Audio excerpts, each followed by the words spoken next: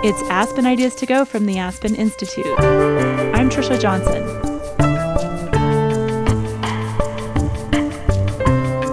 It takes a lot of energy to get along with or even tolerate people we don't see eye to eye with. But we can actually learn and practice skills that help us do that, and there are experts to guide us. Empathy doesn't mean liking somebody else. It means being able to put yourself in their place, which is always a very, very big misunderstanding. Sherry Turkle has made a career out of studying how empathy works. She's learned what builds or depletes our human capacity to understand each other. In this interview from the archives, Turkle tells about turning the lens on herself in her memoir, The Empathy Diaries. Aspen Ideas to Go brings you compelling conversations presented at the Aspen Ideas Festival.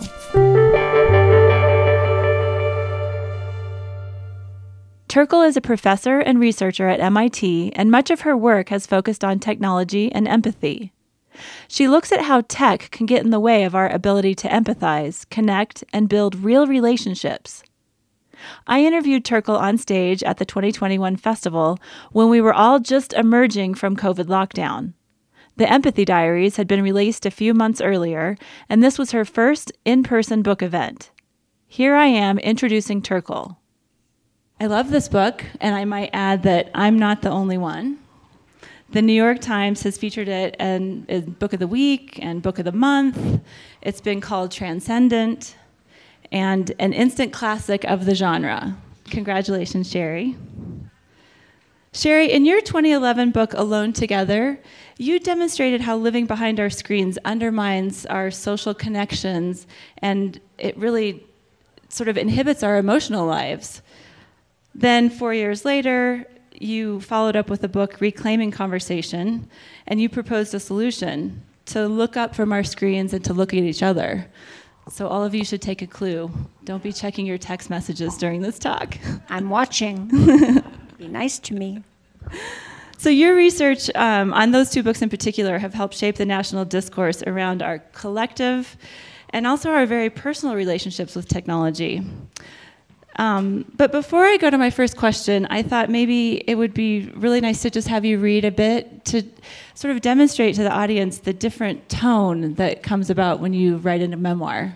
Will you share some with us? Absolutely. This is my first book talk to people who I can see face to face. So it's very exciting. All of my book events have been on Zoom, so it really is very thrilling to meet potential readers that I can look at. So I'm really it's very moving for me. And I thought I would just read from the opening of the book because the book, it sets up the story of the book, which is a quest. I'm seeking my father, and I'm trying to find, through that I'm trying to find my identity, and it turns out it's both my identity as a person and my identity ultimately as a scholar. And those two tracks interweaving are what makes this book special. It's a book about finding my voice as a scholar. That's the arc of the book. But to do that, I take you through my personal story. During the long hours of my grandmother's dying, I begin to read the Brooklyn telephone book. I look up the Charles Zimmermans. There are pages of them. I study the entries carefully. It's August 1975. I'm 27. For as long as I can remember, I've been both searching and not searching for Charles Zimmerman, my father, whom I haven't seen since childhood. Now I'm searching. In the back of one of my graduate school notebooks, I begin to copy down Charles Zimmerman addresses and telephone numbers, long lists of them. My mother is dead, and my grandparents, with whom I stay when I'm in New York, have only the Brooklyn telephone book, no Manhattan directory.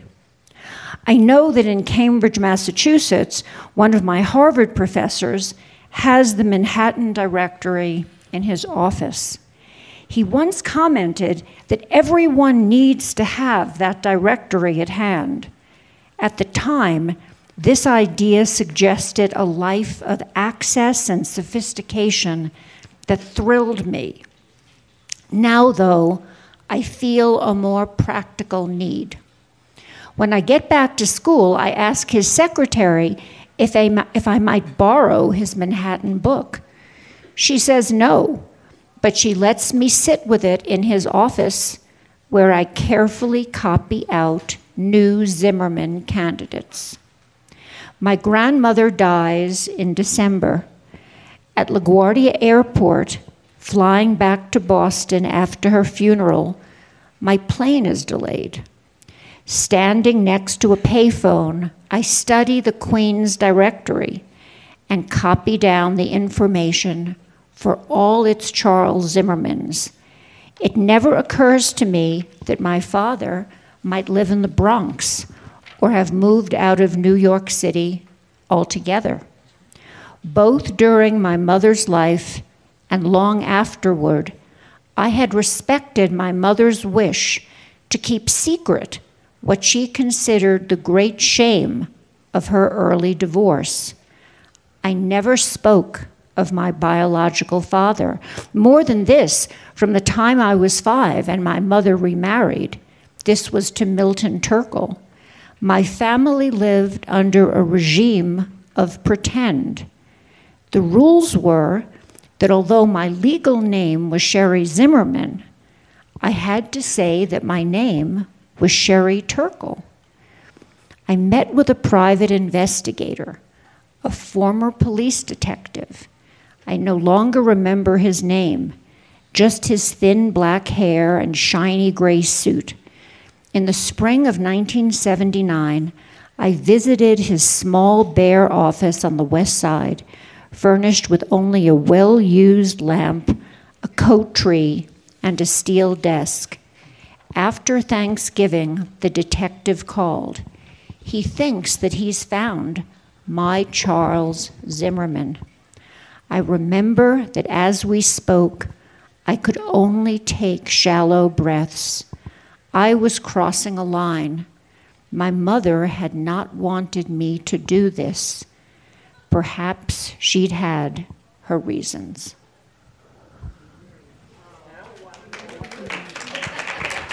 See, you want to read it, don't you? So, Sherry, you spent your academic, scholarly life looking at how we all relate to technology and to one another. What made you, 7 books later, turn the lens on yourself? Well, several things. One is my work is not just a job. My work about technology and the self, technology and identity, I mean, it's a calling. I mean, those of you who know me know that I don't just care a little, I care a lot. And many of you, your work is not just a job, it's a calling. And I've always wondered, when that's the case, what is the backstory of people whose work is a calling? And I knew my backstory.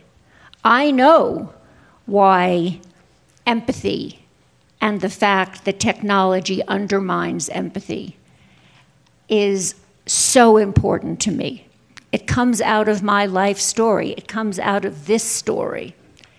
And I thought, that's a book I've always wanted to read. I've always wanted to read a book where somebody whose work is their calling tells that story. And I just decided to write mine. And it was difficult because it's the story of a search for a father, and it's the story of my mother's keeping me in this regime of secrets and my having to find out my story and go against her wishes. And, I don't want to give away the whole plot, but in finding my father, I lose him in a way, and I find my mother because she had been trying to protect me. It's it was very hard to tell these truths and break out finally of this regime of secrets. But it really was my finding, my telling this truth, and I, it was just a deeply gratifying thing to do. And I hope it encourages other scholars to take scholarship into that flesh and blood realm where we make the point that thought and feeling, thinking and feeling are maybe taught on different floors in universities, but really live as one thing, in our lives. And that's really, it has an origin story, which was that I was being interviewed after I published my first book, which was a bestseller, which was a 1984 book called The Second Self. I was interviewed by Esquire magazine. I guess I was one of their 40 people under 40 who were changing the nation. And the guy who was interviewing me said, "So you don't thank your father in the acknowledgments. What's the deal?" And I said, "Oh, well, you can't ask me any personal questions. I'm just asking, I can only answer questions about my work." And he said, lady, your whole brand is to bring together thought and feeling. What is going, And at that moment, I said, this ends here. I am going to find this secret life ends here, and I began the process of finding my father and, in a sense, going against my mother's wishes and bringing and living in the sunshine. So that was the beginning of wanting to tell this story. I think sometimes it's hard to look at ourselves, though, and you were so focused in your work on society and culture and how we relate. So when did you really sort of make the connection that you were learning empathy, and it's called the Empathy Diaries? Yes. That you were learning to be empathetic as a 3-year-old, as a 5-year-old. You say in the book, it was almost a matter of survival to you. Yes. So when did you realize that as a scholar, as a writer, as an adult, that it really started from, when you could talk? Well, mine was a kind of negative example because I was in a situation where I was very loved by people who were asking me to lie every day about the most basic thing, about my name. And yet I felt deeply loved by these people. And so I had to sort of figure out what would be in there, and we couldn't talk about it. I mean, it was the kind of family secret where not only was I being asked to lie, but I was being asked to pretend that the truth didn't exist, that there was a kind of parallel reality.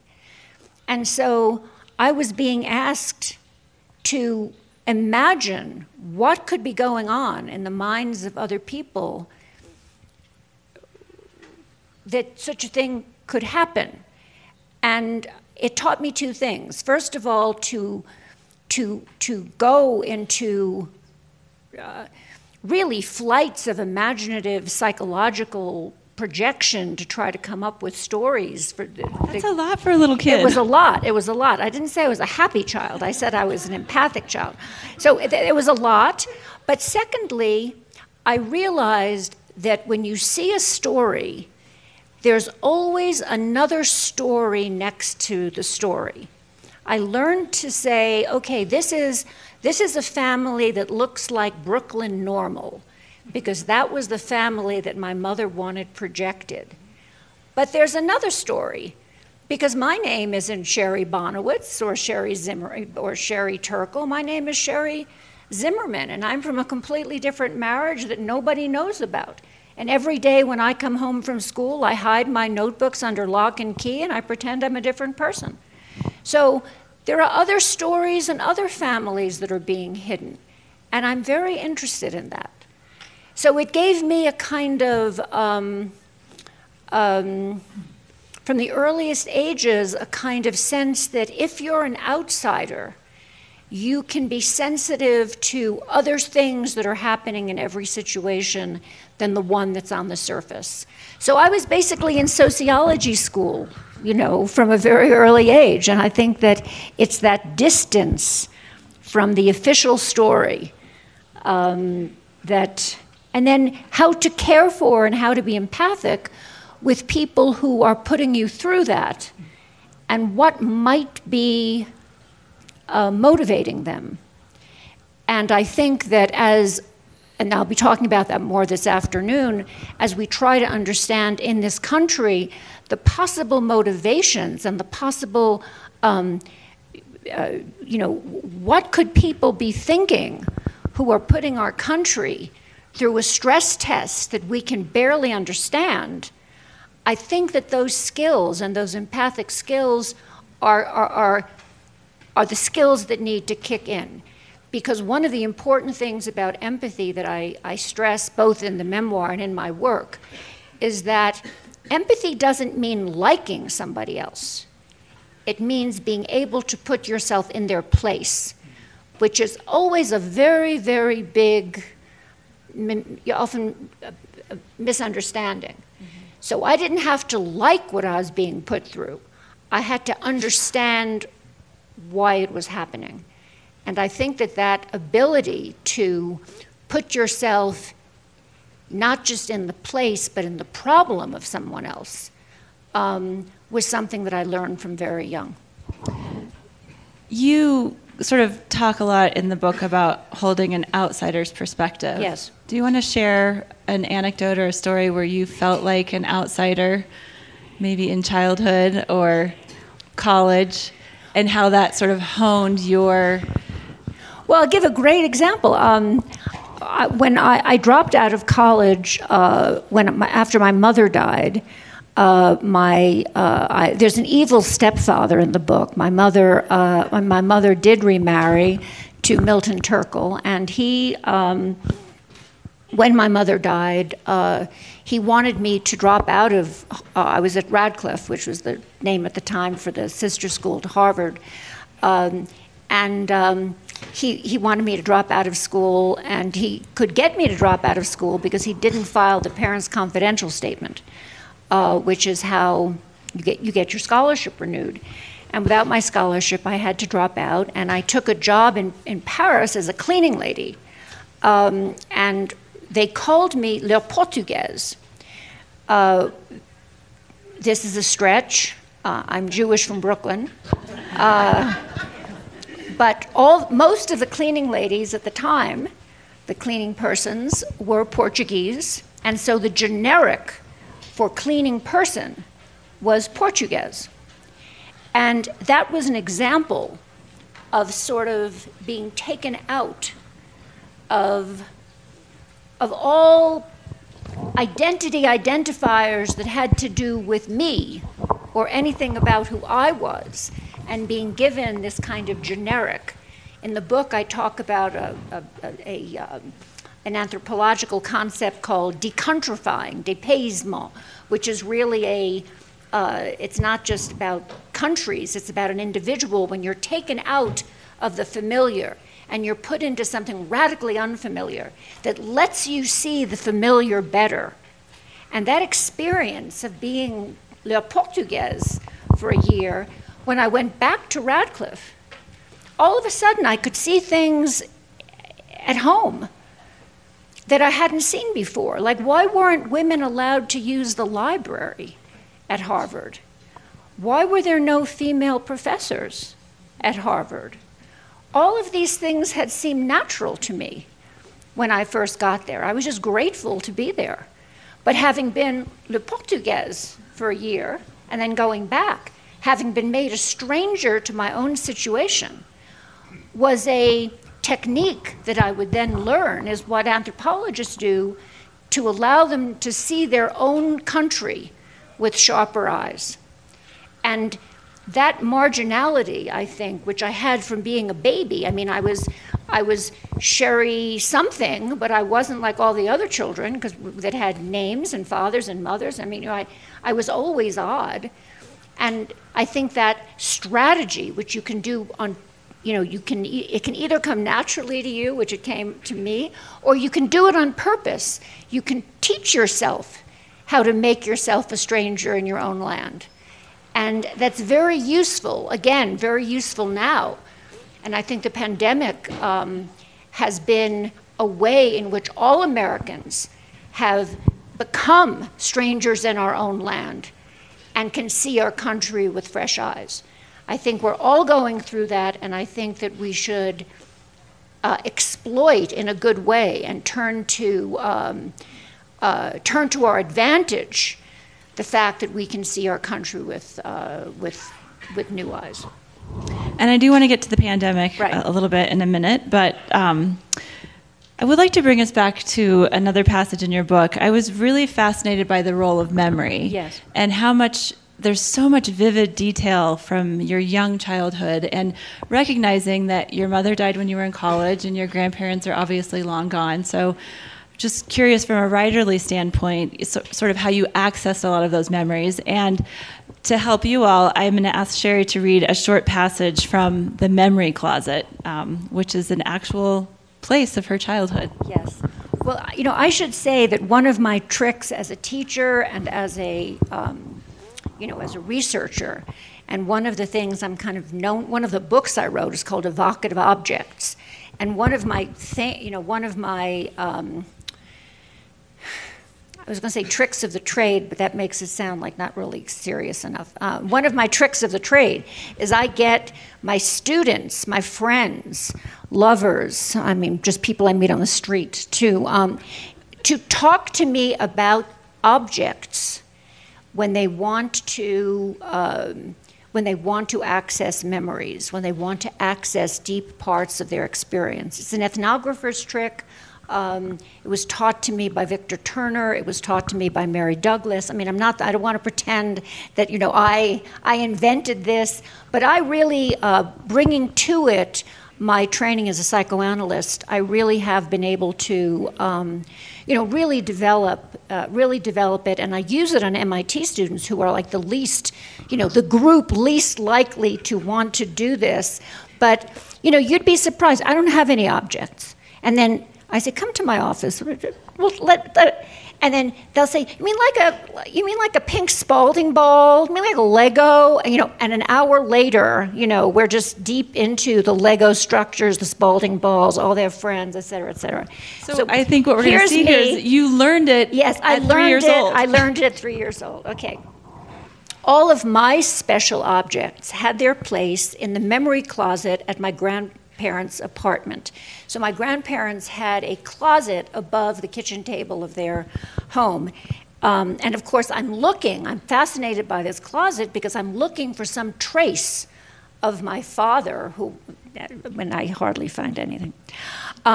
There, in a little leather box, I found a silver ring and matching bracelet from Thailand, a gift to my mother from her uncle Samuel Berman, my grandmother's brother, the man I was named after. He was my mother's idol when she was growing up. She told me he was handsome and had gone to pharmacy school at Columbia University. I imagined my mother wearing her Uncle Sam's jewelry when she went out on a date as a single woman. My mother didn't talk about Charles Zimmerman, but she often told me how proud I should be to be named after Samuel Berman, the Ivy League scholar. I learned to push the kitchen table under the memory closet and then stand on the table to reach my treasures. I worked methodically, taking down and examining every book, every box. I was allowed to look at anything in the closet from as early as I can remember, certainly from when I was 3. But I was always to put it back. The closet seemed to me of infinite dimensions, infinite depth. I can't remember a time when I didn't find something new in that closet. Each object I found, every key ring or postcard, received the care and attention that my favorite heroine, the girl detective Nancy Drew, gave the clues she stumbled upon. In the closet, every high school notebook with its marginalia, some of it my mother's, some of it my aunt's, meant a possible new understanding of my history. Every photo of my mother on a date or a dance became the clue to my possible identity.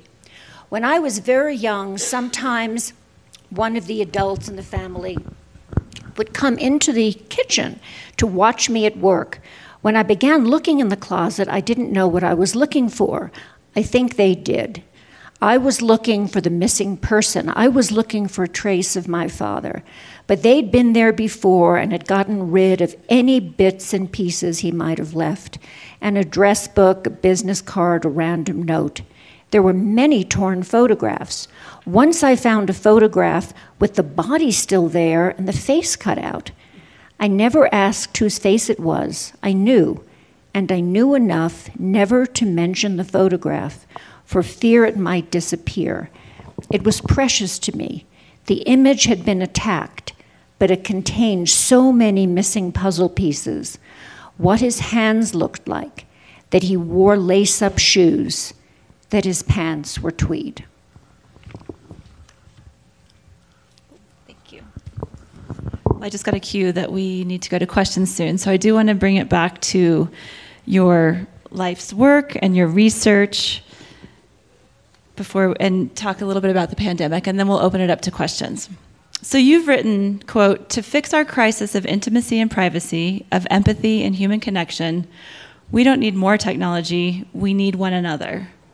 So then the pandemic struck, and we've all been sort of holed up for the last 14 or 15 months and more dependent on technology, arguably, than any other time. It was sort of a lifeline for many of us. How are you thinking about all of this now, and where did you spend the pandemic? I spent the pandemic on Thoreau's beach. Thoreau took a walk on Cape Cod, and there's a beat from Sandwich to the tip of Provincetown. And I have a writer's retreat on that beach, and I spent the entire pandemic, like until 2 days ago, on that beach, and writing this book, and reading Thoreau, who was very inspirational to me because, Thoreau didn't want to be alone. He wanted to live deliberately. Thoreau is very badly misunderstood. He did not want to be alone. He wanted to live deliberately. And that is my way of thinking about technology as I come out of this time of Zooming and thinking about technology and living on that beach and thinking about, where do we go from here, is that we need technology. We're immersed in technology. I'm for technology, deliberately. And deliberately means you begin with, what are our human goals, and how can technology help us get there? And I think that is what my career of thinking about technology and people has led me to. Not to any anti-technology. I've always said I'm not anti-technology, I'm pro-conversation. How can we use technology deliberately to further our human goals and values? Not like what new app has just come up and what's going to do to us and how can we respond and what. No, what do we need, want, and what new technologies are on the horizon that can help us achieve that and actualize in that way? And if there's a technology that looks like it could undermine that, well, that technology, should not be the one that we're promoting first. We don't need to promote that. We need to look at it and say, whoa, that technology is a little bit poses a threat to us. We need to soft pedal that. We need to, it kind of comes with a warning label. So Sherry, do you? So that's my basic, I'm pro technologies that, somebody said to me, are you anti-app? Are you, I'm pro-empathy, and we are the empathy app. Right. People are the empathy app. I think it's the most important line in my book. Do you think that after all of this isolation, do you think those of us who don't necessarily think about technology as much as you do, do you think we're better equipped to be deliberate about it? Do you think we'll maybe take a little bit less for granted, or do you worry that we're so far down the rabbit hole, it's going to be even harder to to get people to pay attention and look up? I am really of two minds, and being of two minds means that several things are going on at the same time, because that's how human life is. On the one hand, people crave the full embrace of the human. I hardly know, I know very few people here. People are walking up to me and hugging me. Who really, I promise you, before this had happened, would have given me a high five, a handshake, would have said, nice to see you again. I think we just are so happy to be alive and grateful. And I'm hugging everyone. I'm just so happy to be alive and grateful. So, I think that we really crave the full embrace of the human. I feel an openness, and I feel people have an openness and just a gratitude and a sense of a close call, and just we see the difference of what it's like to not be looking at to pretend to make eye contact by looking at a green light, and to just really make eye contact by looking at an eye. I think that we are just so happy to be together. That's one thing. On the other hand, in all of my work, and this over decades, there is a sad pattern that technology goes from being better than nothing to people saying it's better. And one of the saddest examples of this is hundreds and hundreds of interviews I did about robot pets. The Aibo is better than nothing. My grandmother is allergic to dogs. The Aibo is really better than a dog because it can never die, and my grandmother's old, and a loss would be terrible for her. So the Aibo or any kind of robot pet is really better than anything that life could ever offer, because it'll never die, and who needs stuff that dies? And that movement from technology is better than nothing to technology is better. You see that in one after another, after another, after another technology. An AI judge is better than nothing because it can just process so many things, it can process so many applications, and it's just better because it's fairer, it won't be biased. And you just see it, and I think that we are still vulnerable to being wowed when technology starts off better than nothing and then just kind of sells us on it's being better. So I think we need vigilance. We need to have a reinforced sense of our human values and to keep them in mind and in heart as we come out of this very stressed period. In education, I think, I know we're short on time, so I'll make this one final point. I think that in education, we're oddly enough at an advantage, because I think that as parents go back to school now, and some fancy software company says we can give you software that will track your child and do all sorts of fancy things with them, parents are much more likely to say, now, would you please give my child a person?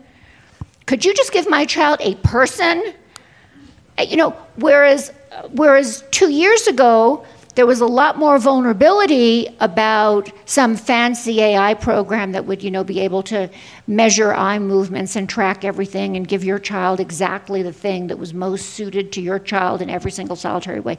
Now I think parents, I think a person first would be a good idea, So I think that we're just at a very delicate point when reinforcing our sense of what our priorities are as human beings, as we confront technology. We're being pulled in different directions. We're very stressed. We're very exhausted. Politically, we need to be very vigilant. And in terms of our technology, we need to be very vigilant. So it's an interesting time. But I'm optimistic. I'm very optimistic that we are better, that we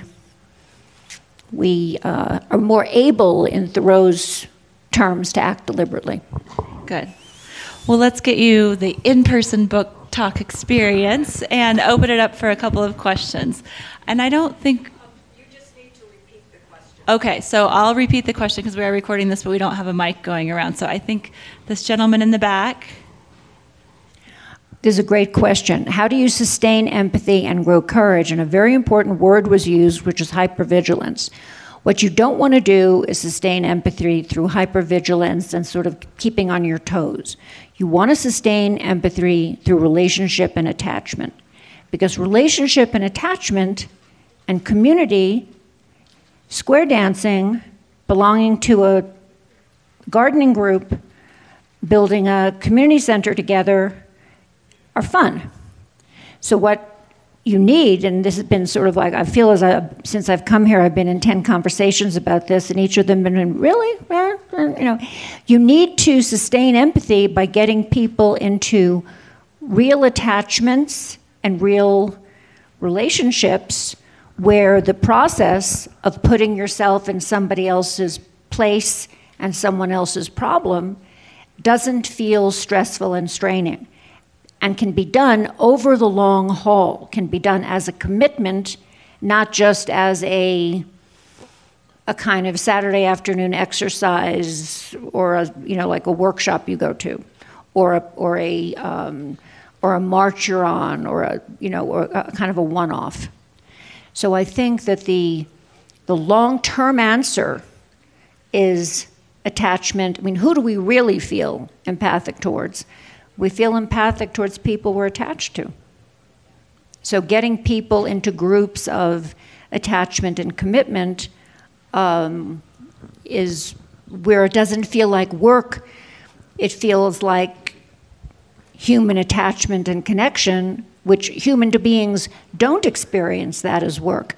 Human beings experience that as a certain kind of relaxation, actually, is the answer to that. Right here, please. This is a big. Should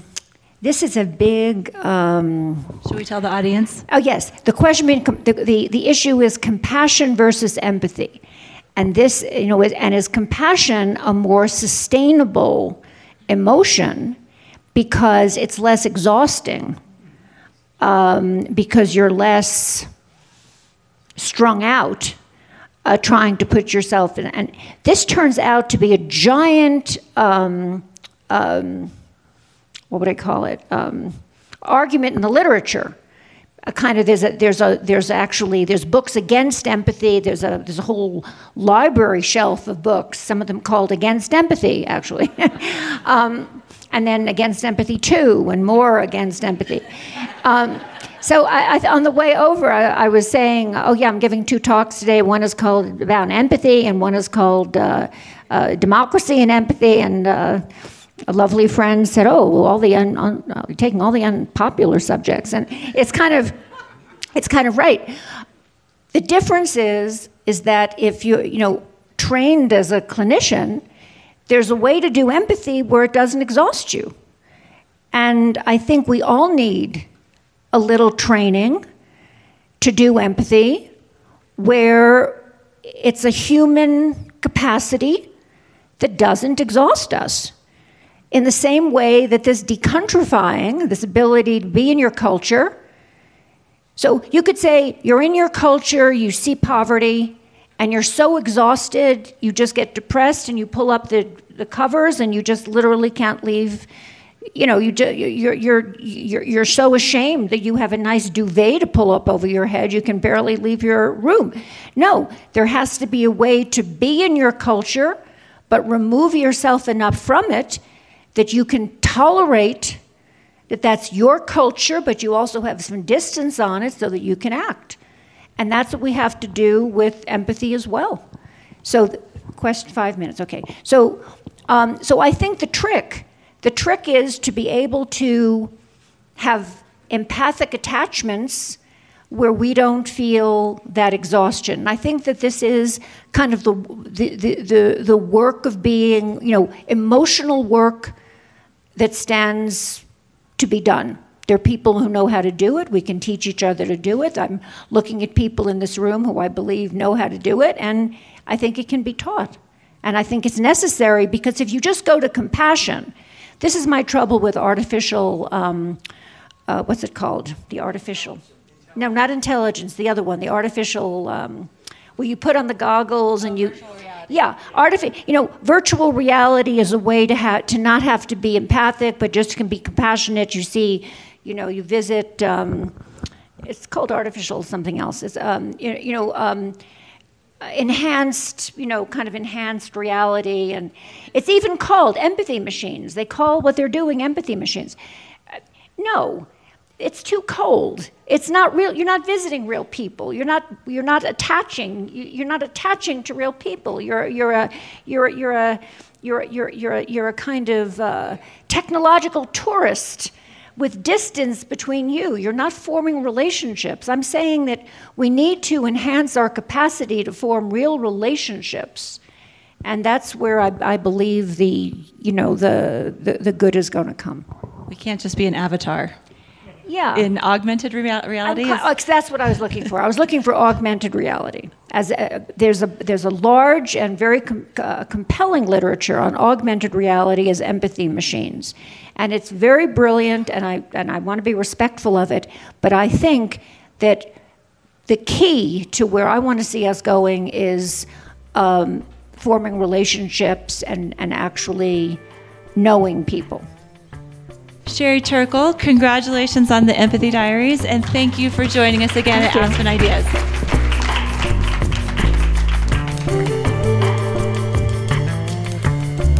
Sherry Turkle is the Abby Rockefeller Maze Professor of the Social Studies of Science and Technology and MIT's program in Science, Technology, and Society. She's also the founding director of MIT's Initiative on Technology and Self. She researches how technology can undermine our capacities for empathy and solitude, and how to design for human vulnerability. Turkle's latest book is The Empathy Diaries, a memoir. I'm Tricia Johnson, editorial director of the Aspen Ideas Festival. Today's show was produced by Natalie Jones and me. Our music is by Wonderly. Thanks for listening.